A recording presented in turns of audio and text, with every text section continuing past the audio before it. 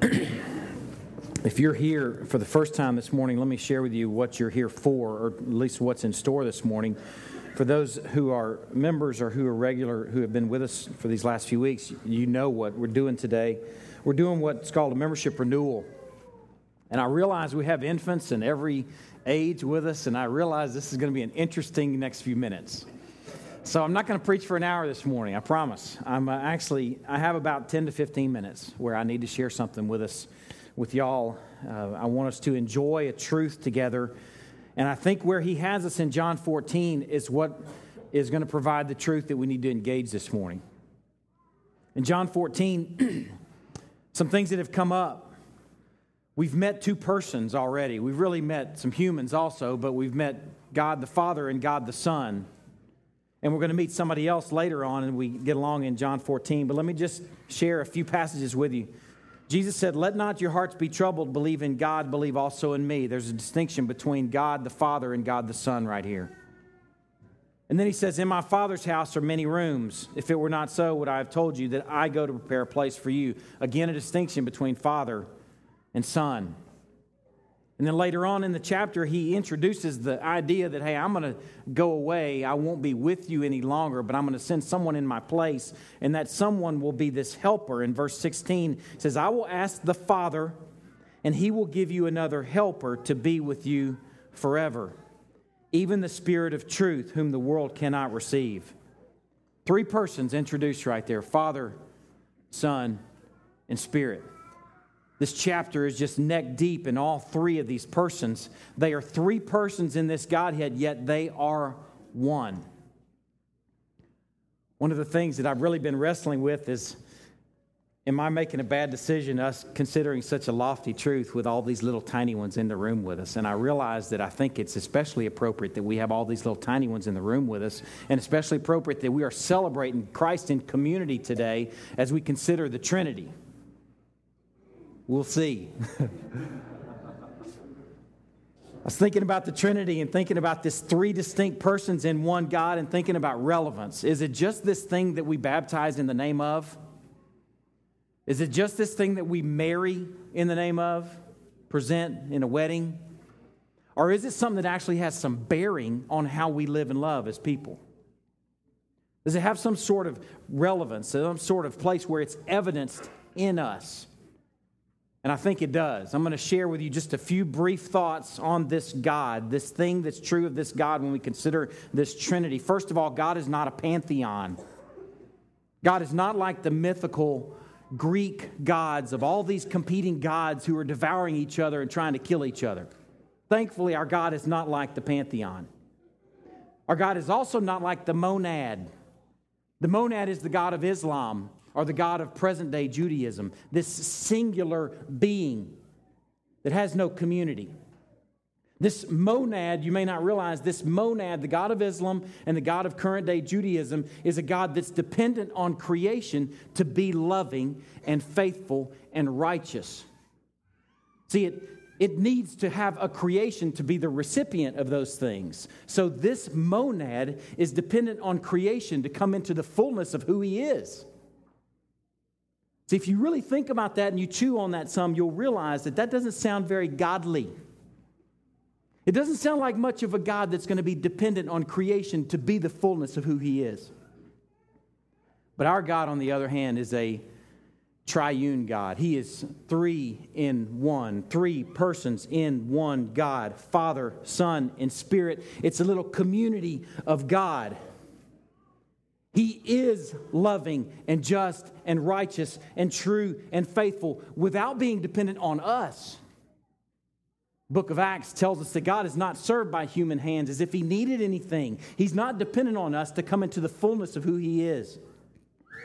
He is loving and faithful and true and righteous, all in and of himself, just in who he is. So while he's not dependent like the monad, he is, I'm going to introduce a word, he is contingent. I'm going to explain what this means because as God is contingent, you're contingent. And that's why you need to understand what this means very briefly. In a basic sense, here's what contingency looks like in the Godhead, in the three persons, the Father, Son, and Spirit. In order for there to be a Father, That's contingent upon being a son, having a son. For there is no father without a son or a daughter. Think about some dude celebrating Father's Day, but he's got no kids. You're like, bro, you shouldn't be celebrating because you're no father. Your fatherhood is contingent upon your son or your daughter. Hear them? Lots of fathers in here. So for us, in this picture of the Godhead being contingent, for there to be a father, there must be a son. His fatherness, circle C, is contingent upon the sonness. And for there to be a son, there must be a father. Now, let's think of contingency in terms of his character. His love, his righteousness, his faithfulness are expressed and fulfilled perfectly in the other persons of the Trinity. He is not dependent on creation, but he is contingent on the persons of the Trinity. For there to be a lover, there must be a loved. For there to be a righteous, there must be a blessed who's on the receiving end of that righteousness. For there to be a faithful, there must be a beneficiary who is blessed by the receiving of that faithfulness. And we have all that in our triune God. The Father is the fullness, listen, of who He is in the relationship to the Son. His oneness and wholeness is realized in relationship to the Son. The oneness and wholeness of the Son is realized in relationship to the Father, and both of them are realized in relationship to the Spirit. The oneness of our God is contingent on the role of each other. Now, what does this have to do with us and a bunch of babies kind of making cooing noises in our laps and a bunch of people stuffed into a room together? Is that we are contingent as our God is contingent. In John chapter 17, Jesus prays that those who follow Him in years to come would be one as He and the Father are one. He's praying that we would reflect His character. So what you need to realize, as God is contingent, we are contingent beings. As God is inter-involved, Father, Son, and Spirit, inter-involved, interconnected, intercommitted, so the people of God are. We are inter-involved with one another, interconnected, and intercommitted with one another. We reflect the character of the triune God. As our God is three persons in one God, we are many distinct people in one body. And we come into the fullness of who we are with each other. As God is contingent, we are contingent. I'm going to read a passage from 1 Corinthians and think of this reality as you hear this passage. 1 Corinthians chapter 12. For just as the body is one and has many members, and all the members of the body, though many, are one body, so it is with Christ. For in one Spirit we were all baptized into one body. Jews, or Greeks, or slaves, or free, or fathers, or sons, or mothers, or daughters, or brothers, or sisters, teachers, encouragers, preachers, deacons, elders, L3ers, rubbermaiders, salesmen, mommies, builders, plumbers, electricians, musicians, physicians. We are one. And all were made to drink of one Spirit. For the body does not consist of one member, but of many. If the foot should say, because I'm not a hand, I do not belong to the body, that would not make it any less a part of the body. And if the ear should say, because I'm not an eye, I do not belong to the body, that would not make it any less a part of the body. If the whole body were an eye, where would be the sense of hearing? If the whole body were an ear, where would be the sense of smell? But as it is, God arranged the members of the body, each one of them, as He chose. If all were a single member, where would the body be? As it is, there are many parts, yet one body. Here's where I'm going with this. The hand comes into the fullness of what a hand is as it is connected to the body.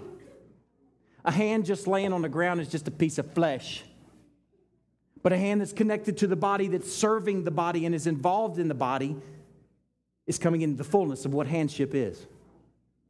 It's a picture of our triune God as the Son comes in the fullness of who He is, relationship to the Son. We so to each other. The eye comes into the fullness of eyeship as it's connected to and informing the body. We are many individuals, but one body, and just like our God is three persons and one God, we are a contingent people as our God is contingent. The Trinity, what you need to realize is the Trinity is not an irrelevant notion. It informs us of how we are to live and love. It is what identifies us as Christian. It's not just some theological notion that we never engage, that we baptize in the name of, and that we marry in the name of. It's what makes our community of faith different. Because our God is different. He's like no other God. So that's why the people of God should be like no other people. We are interconnected, inter-involved, inter-committed. The many are made one. We are made whole and full in relationship to each other. Today, we are celebrating Christ among us. Most of the times when we step in this room, we are celebrating God and just together, all looking upward. Today, we're looking to our right and to our left and to our front and to our back, and we're enjoying Christ in each other. And we're enjoying God's design in putting us with each other on this journey. And we're recommitting to walking together and being part of each other's lives. We're celebrating Christ among us, who is working in the lives of the many and working in the life of the body. I have two families that I want to bring up so you can hear from them just a testimony of what God is doing to them and through them, how God has blessed them in community. Ronnie and Deborah, y'all come on up. This is Ronnie and Deborah Finley. They are new to the faith and new to Crosspoint.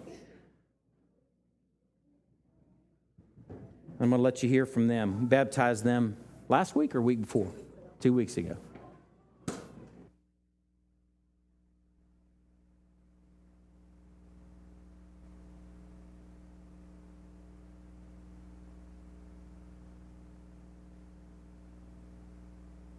That operate.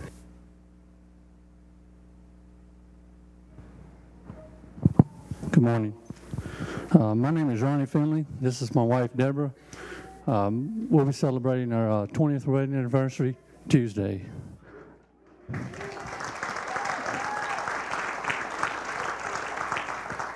We have 3 daughters.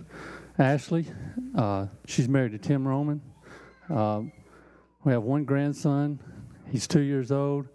Our middle daughter is Lindsay. She's 18. Our youngest daughter is Haley, and she just turned 13.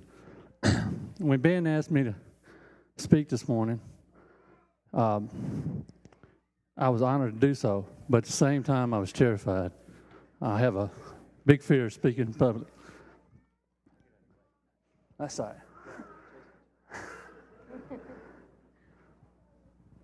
So anyway, but I thought back a couple weeks ago whenever Deborah and I were baptized, and how scared she is of water. But because of her love for Christ, her love for the church, and her love for me, and to set an example for our daughters, she trusted in the Lord and was baptized. Our journey here at Crosspoint began about the same time my brother Tracy was diagnosed with colon cancer. We had not spoken for about 3 years, and as soon as I got the news, I called him on the phone. We talked, and that weekend I flew out to see him. When I got there and saw him, I noticed that he was at peace just days after hearing the horrifying news of his cancer. And I wanted that peace that he had. And I commented to my sister-in-law, Katie, that I wanted what he had. Well, she later told me that when I first said that she said, why would I want what he had? He had just started a business and lost it. He'd filed bankruptcy. He had a part-time job. And he just found out that he had cancer. As he lay there with his body dying, his soul was alive and well. As I was sitting there with him, my body was alive and well, but my soul was dying. So,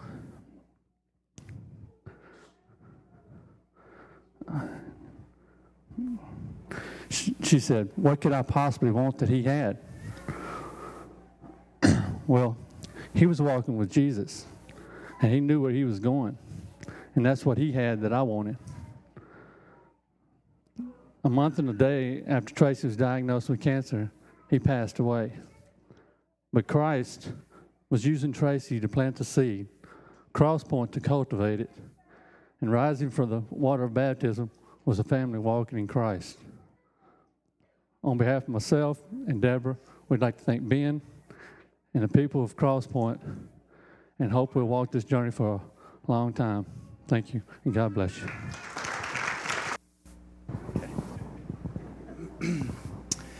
We're the Hamiltons. I'm Aaron. This is my wife, Stephanie. It's our little boy, Ayan. And we've actually been with Crosspoint now, I guess, 4 years, which seems pretty crazy. And we came from a very traditional church, which we know that most of you did, too. And so Crosspoint was actually a little weird for us at first. The way... good chuckle there. When we came here, we actually jumped right into a Bible study where Steve Roberts was teaching, and we immediately were drawn to kind of an authentic verse by verse exposition of the Word, and then Ben preaches the exact same way. So we immediately dove into some really tough theological things that we had never even really approached before, and everything in us kind of said to bail, but we had a lot of encouragement from people who had just been there weeks before and months before, and were dealing with the Word just as it comes. And so we had some really cool encouragement from people that we were walking with, and now 4 years later, we're only 6 chapters on in John, but so if it's speed you're looking for. But one of the comments that Steph and I have made several times is when we go away to visit family, we can't wait to get back home because we feel like this is our real family. And the encouragement we get here is completely different from the encouragement we get from our own family. And so it's a joy to see every new kid come into this fellowship and every new family join. And we really feel like we're just locked in arms, walking on a journey. And anyway, I think Steph has something to share about our adoption process. When Ben asked us to share about kind of Crosspoint and what it's meant to us, He usually does. A huge part of it has had to deal with him as well. The Lord really used Crosspoint in leading us to Kazakhstan and leading us to adopt Ayan, and the people, the body here has just been such a family to us, and has just not only just opened us or welcomed us with open arms, but him as well, and just loved on him and prayed for him, and that has just meant so much. The adoption is just such a beautiful picture, and anyway, that's what I wanted to share. Yeah, we pray that we're here for a while. We're open to God moving us, and but we pray for that we're able to serve with y'all for much longer, and we really thank you for all the encouragement. I definitely appreciate the men. There's been a kind of a big push lately for the men to man up, and we've been getting together every other Sunday, and it's been a true encouragement to see some men just laying it out there, normal things that men don't do. So, and I know the women have been on that journey even longer than the men. So I would encourage you, if you're new members or even old members, to get involved in where God's moving our men and our women and our families, and to really let the Word, change things that may not be easy to be changed, because I think you'll find a lot of people going through the same thing, and encouragement from those people too. So thank you all.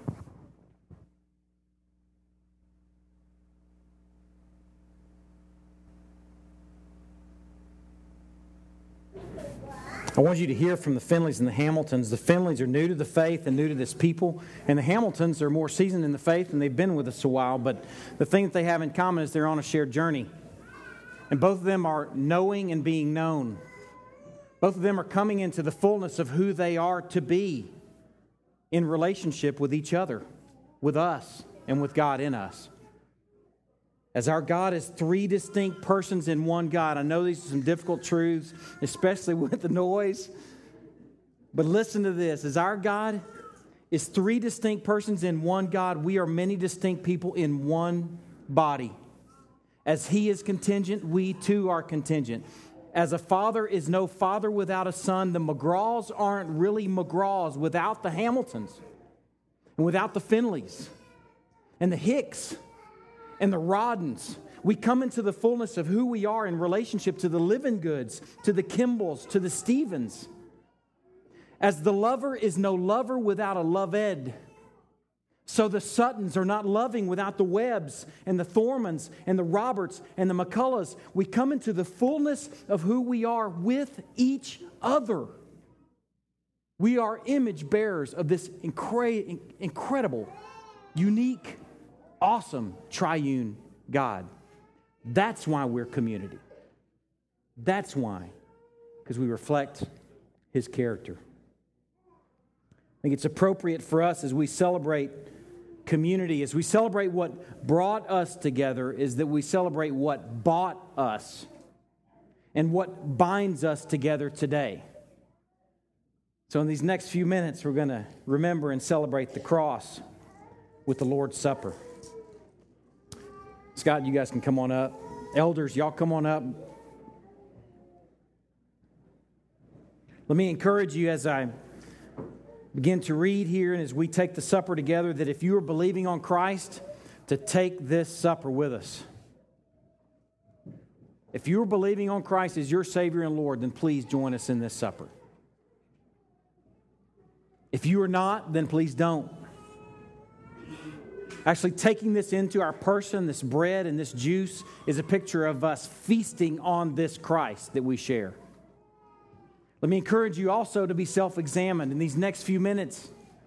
Consider yourself and examine yourself and say, am I ready to take this cup and this bread?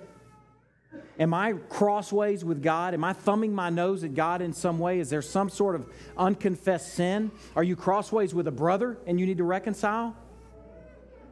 You want to be reconciled vertically and horizontally as you take this cup and this bread. Jesus sent Peter and John saying, go and prepare the Passover for us that we may eat it. And they said to him, where will you have us prepare it? And he said to them, behold, when you have entered the city, a man carrying a jar of water will meet you.